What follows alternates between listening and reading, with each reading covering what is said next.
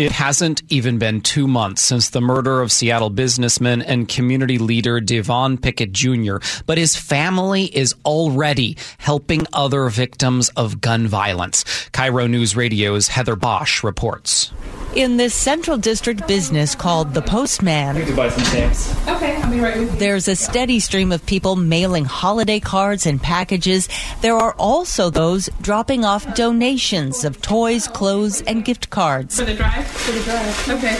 Business owner Kiana Rose Pickett explains. We're actually partnering with RISE, which is an organization that supports families that are victims of gun violence. It's a way of paying it forward. She says RISE, or Resilient and Sustaining Empowerment, is helping her galvanize community support to keep the business going after the death of her husband. Because without the community and stuff, our doors probably wouldn't open back up. Devon Pickett Jr. was shot outside the store in October. A suspect is in custody. Kiana says she and her children were one day at a time. And sometimes one moment at a time. There's feel-good moments, feel-bad moments. The store she and Devon opened in 2018 is part of her family and the community. Neighbor Jana Picard agrees. It's so much more than a business, a whole neighborhood. We were so excited because we lost our post office up on 23rd and Union, and then the Pickett family came in and they're welcoming. Which is why she dropped off a donation of toys. And so it's the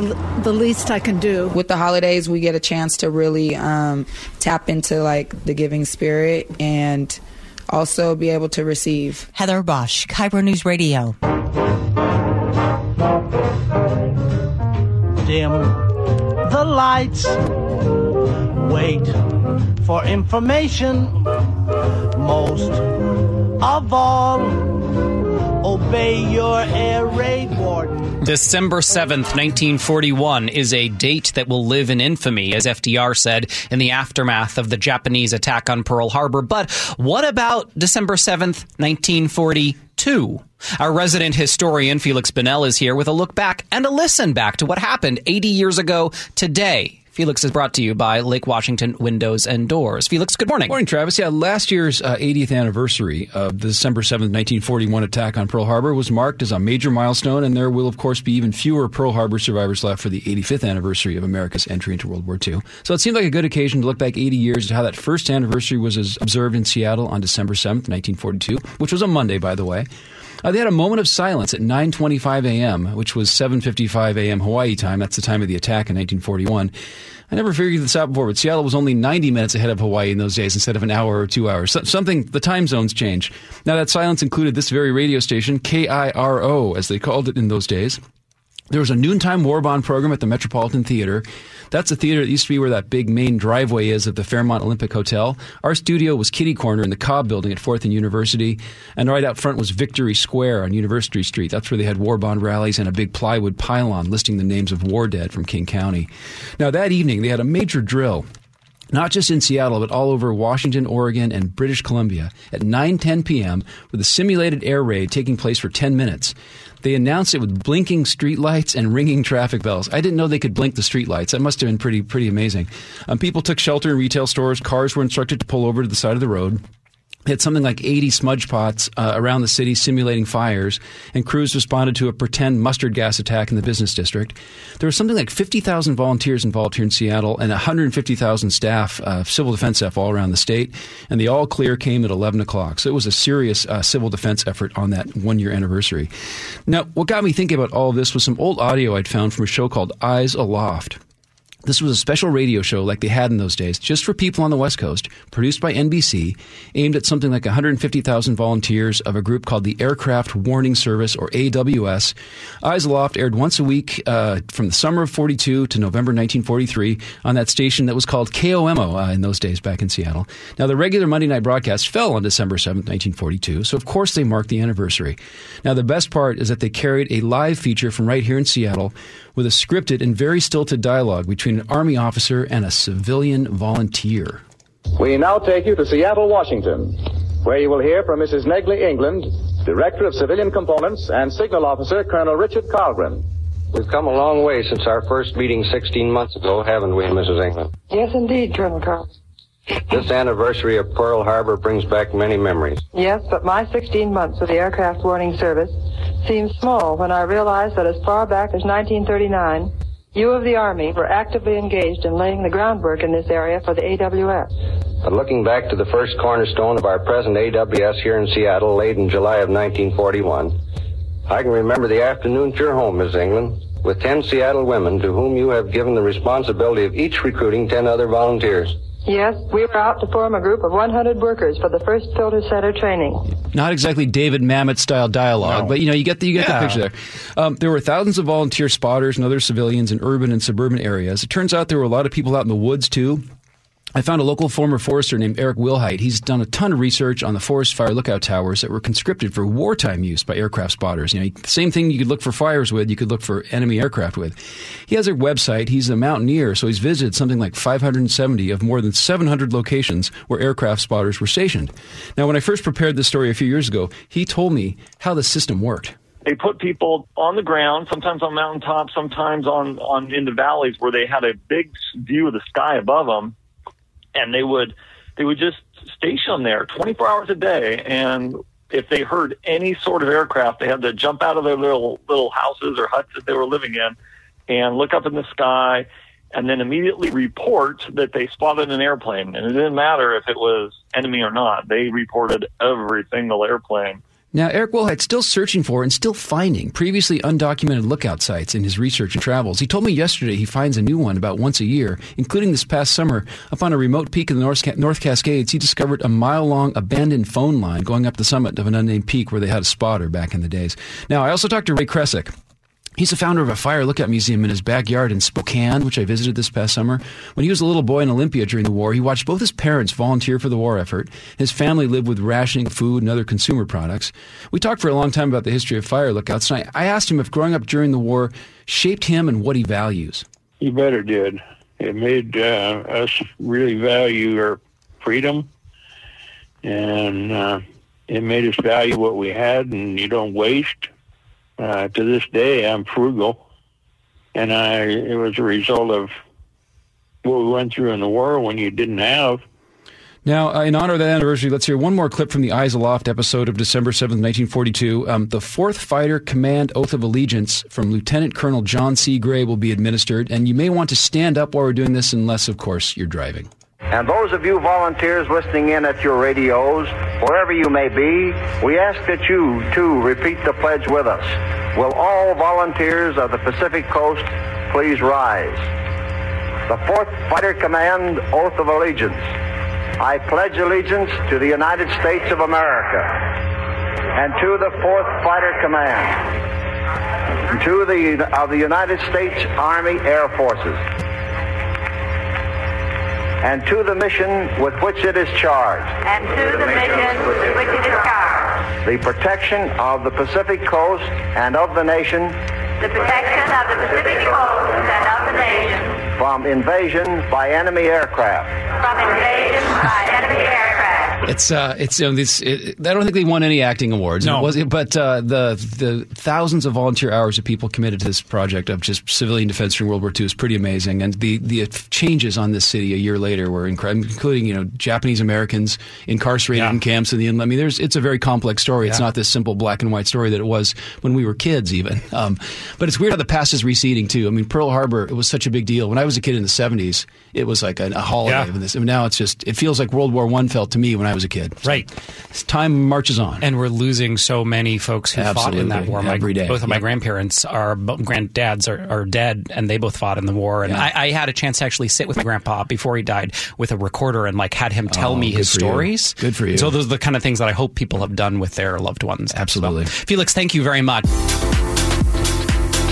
For 34 years, Cairo News Radio listeners have donated to Holiday Magic. It's a program that benefits Treehouse, a local nonprofit supporting foster kids at Christmas and all year long. Cairo News Radio's Darren Dito introduces a Tacoma woman whose life changed after getting her gift nearly 3 decades ago. Tosh Haynes says 28 years ago, she got a present she always wanted. I mean, I remember I can actually physically see myself opening up that box and seeing that camera and what it did for me. It was the Advantix film camera, the exact one Tosh wanted during Holiday Magic. Whoever bought that camera for that 12-year-old girl was just like probably on a whim, just being like, I have a little bit of extra money, I'm just going to do this.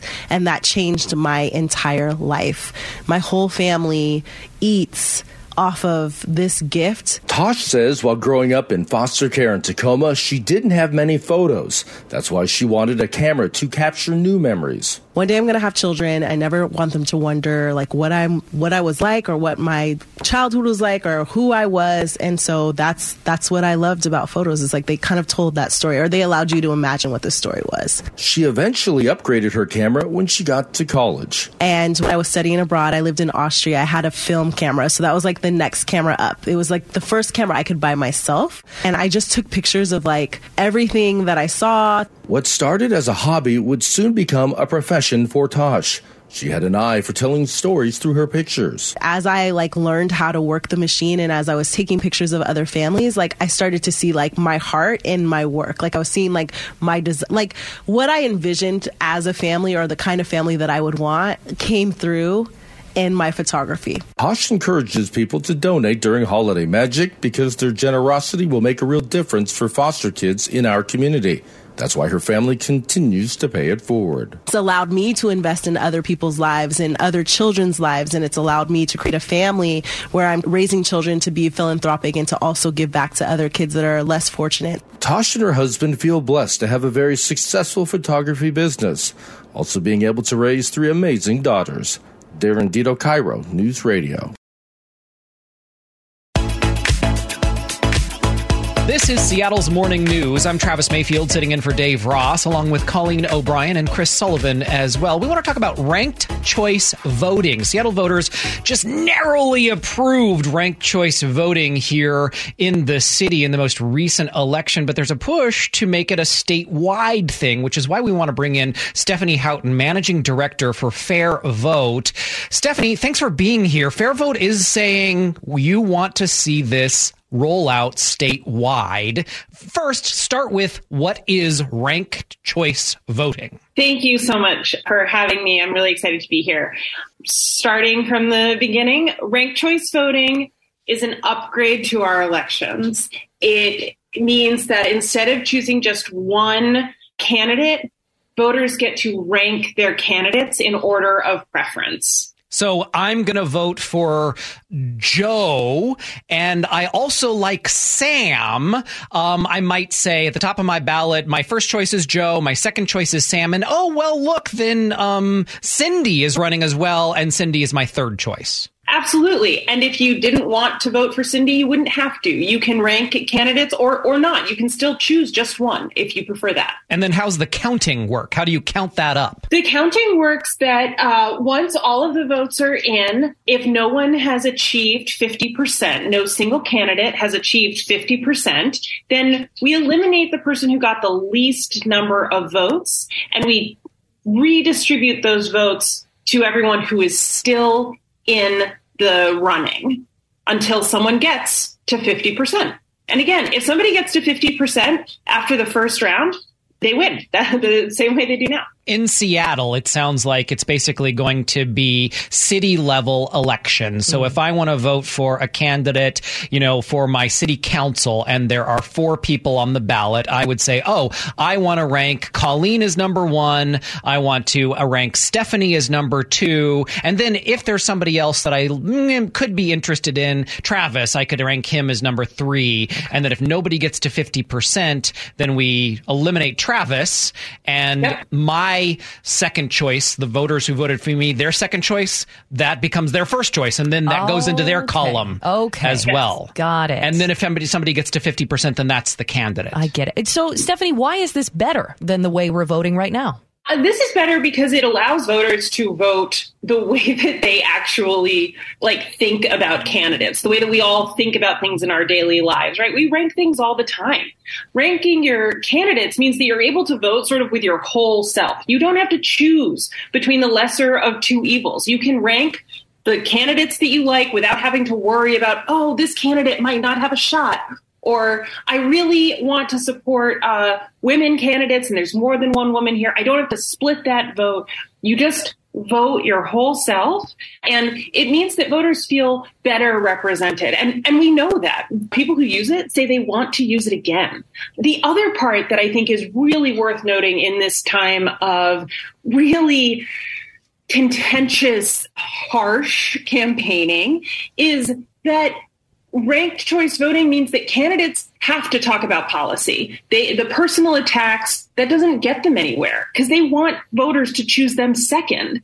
So they're not going to go after like some other candidate in a really like dramatic, terrible way because they still want to get those voters, even if it's only for second. So we also see that there are candidates who actually support other candidates in the race. You've got to talk about policy. And I think that if we go back to talking about policy rather than talking about what this person is like, that's better for our system overall. It's better for voters and it's better for candidates. So narrowly being approved here in Seattle, that's where we're going to move toward in future elections. But your group wants this to be something that voters statewide would do. Explain to me what you're pitching and how you would go about doing it. Is this an initiative process? How do you think you'll convince all of Washington to move to ranked choice voting? Sure. I want to push back a little bit on what you just said, that ranked choice voting itself did very well. We had a 75-25 margin. As far as actually making the change, yes, we squeaked over that line. I think that has more to do with the setup of the ballot question, which was confusing to say the least, than it does with an actual, ranked choice voting is barely popular. I think that's just not something that we can say coming out of the Seattle race. But getting to your larger question, we are thinking about ranked choice voting as a statewide movement because it's a nationwide movement. It was on the ballot in 10 places across the country this year alone.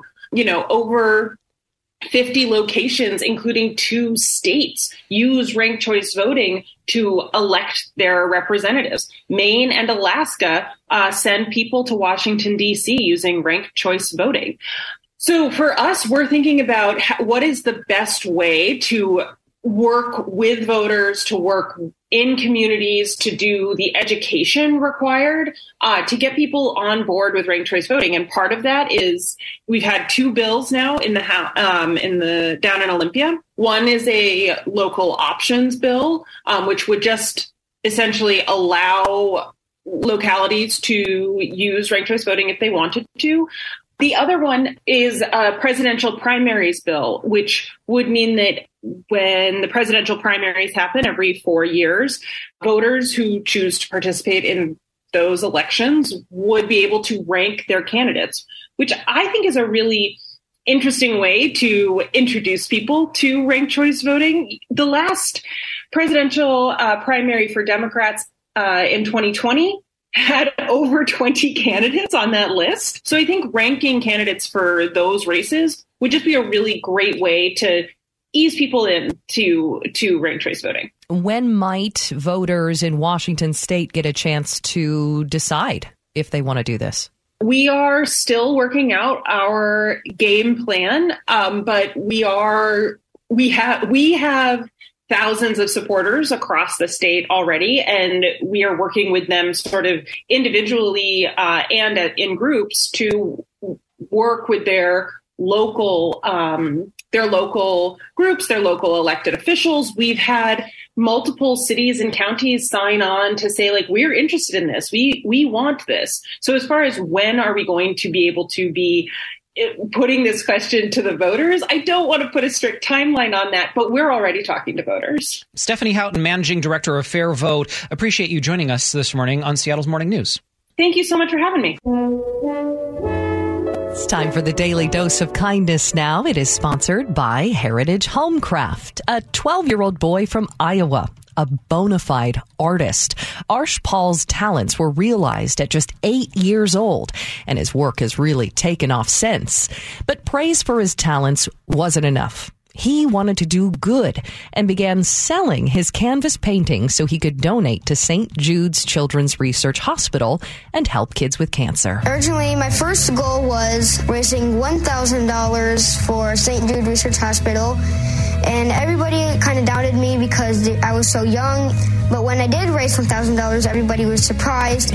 Over the past 4 years, he has surpassed that by a lot. Paul has raised more than $15,000 with his art for kids with cancer. He was also recently honored with the Diana Award for his efforts. The award is named after Diana, Princess of Wales, for her belief that young people have the power to change the world.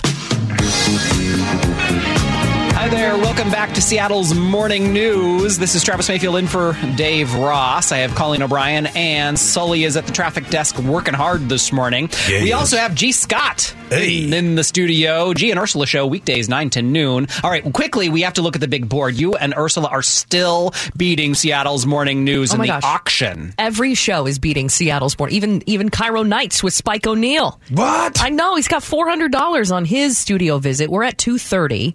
You guys are at like $450. Mm-hmm. How are John and Sherry at $1,400? Somebody like Sully must have came in and put down a big chunk. Oh, yeah. I'm spending lots of money on things that aren't out of state tuition right now. So anyways, if you want to help raise money for Treehouse, for foster kids, go to mynorthwest.com/holidaymagic. You'll see the auction list. And throw us a bone, will you? I'm having like extreme anxiety. It's like taking me back to high school during homecoming and prom where people are voting. Yeah. And it's a popularity contest, not really anything. And so I'm like, oh, God, we're only up $5 from yesterday. But it matters. It matters because the money goes to foster kids. And remember our parents used to say, oh, that just doesn't matter. Don't you worry. You just be a good person and go to school. Meanwhile, the same parent goes to work. Vote for me. Yeah. Vote for me. Yeah. I do have anxiety right now, though. It's fun to win. I have anxiety about the topic that you're going to talk about after this. This topic right here is something that this is near and dear to my heart, and it's something that as you guys know, I do a lot of events outside of doing radio, whether I'm doing an auction, whether I'm the MC. And the one thing that happens for me when I get the run of show and I get names of people that's going to be in the crowd, names. Yes. Oh, yes. When I get names and I am having to study how to say their names, because here's why. Because if there's one thing that I believe that all of us want done right, is our name said right. Yeah. Right? That's all we have, right, is our name. And so especially when our name is being said in front of a group of people, right? And so this is how I look at things. If I say Travis Muyfield, I feel bad. In a crowd of 500, I basically told the crowd that Travis doesn't matter. I understand. Yeah. I feel the same, especially as a broadcaster. It's a nightmare because your scripts are riddled with names. I don't know how people in sports broadcast. I don't know how anybody does it in sports broadcasting, because that is all name based. At least for us, like if a suspect doesn't need to be named, we can say the suspect, Right. But name pronunciations is a big deal. It's the list of most mangled words of the year. That's why we're talking about this, and some of the examples on here. And I'm gonna try. I wanted you guys here so that you could help me. Yeah. Chicxulub, the crater in the Gulf of Mexico caused by the asteroid that scientists say they likely caused the extinction of dinosaurs, or Donald Gleason, the Irish actor. Oh, Donald. It's Donald. I guess so. Donald Gleason. And this one is interesting. Edinburgh.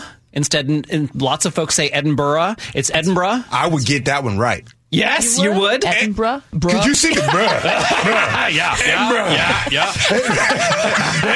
I need you to go there and walk through Edinburgh. Now, here's one that got me. I was in the newsroom before coming in here, and of course, James is helping me out. Adele. Yeah. Right there, you say that. What were you saying? Well, it says don't say Adele. Oh. Yeah. But it's Adele. Adele. Adele. Yeah.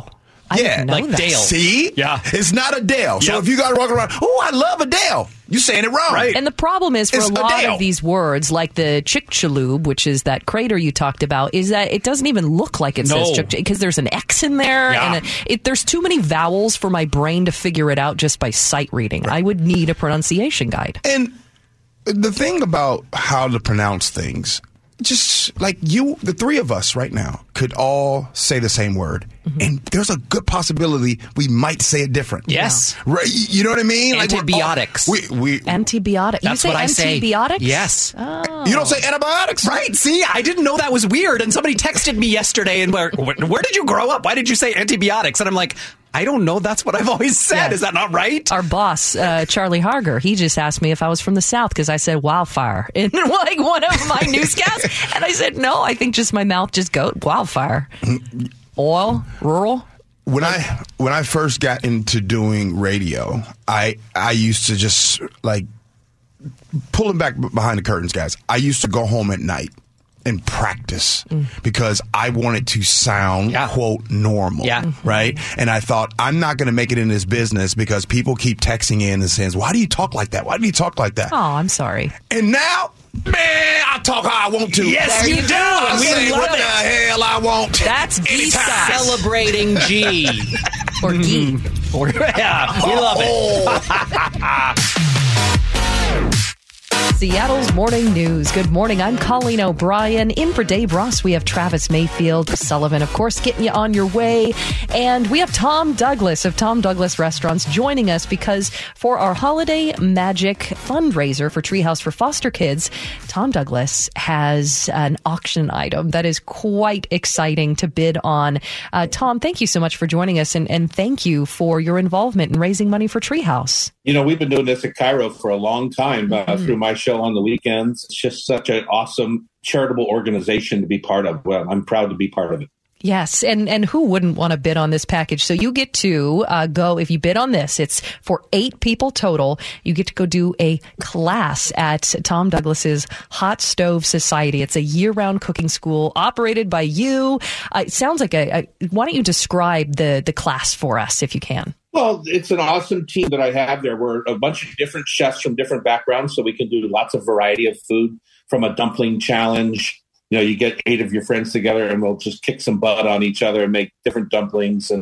Or sometimes we do a paella class. A lot of people have never made paella, the Spanish national dish, and it's just it's super fun to learn. And the technique of getting the sakura, which is that crusty bottom without burning it on the bottom of your paella, so that when you eat it, you get that caramelization. And so we're all about being brave in the kitchen and hot stove, teaching people how to be really comfortable with darkening things, right? Because caramelization is key in the kitchen. And so we do all sorts of different kinds of classes with masa masters, everything to do with masa, making empanadas, making fresh tortillas. We're just all about having fun. So those 8 people, 8 lucky souls that are helping out Treehouse are welcome to join us.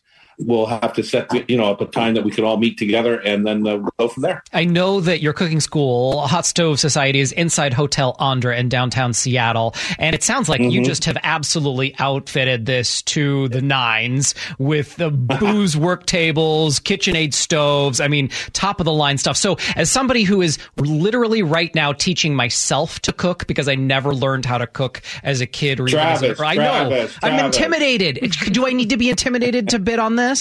Not a bit. I mean, we'll take you under our wings, and we just have fun. And the only reason people don't cook is they lack the confidence to kind of jump in, and that's exactly what we try to give you, is that confidence in the kitchen. And whether that's knife skills, or whether that's how to caramelize roasted broccoli, or make a vinaigrette, or whatever it is that maybe is intimidating you, that's what we teach you at the Hot Stove. And I get to do it with my friends, 7 of my friends. And then we get to eat it afterwards together? You bet. We get all dirty. We give you an apron to wear. And then we just in 3 or 4 minutes, maybe 5, we wash up and the table is set. We all sit down to have a meal together. And one of my favorite things is to kind of tell stories at those meals. Why do you support Treehouse? Why was this important to you to get involved in? Because so often we write a check and we move on, right? But this is an opportunity to kind of really think it through and understand the good that we're doing for our community. Mm-hmm. And I know in the past, too, you've taken some of the Treehouse foster kids under your wing, and you've been able to give back even to the children there. So you've been such a great supporter of this effort for 34 years, Tom. We really appreciate you. And that was the coolest, to have these kids come in who sometimes are living on the street, sometimes they're in a broken home, sometimes they're in a fabulous situation, but they're shy, to have them come in and just get to express themselves through the food that they eat. They come from all different cultural backgrounds. I learn often as much as they do.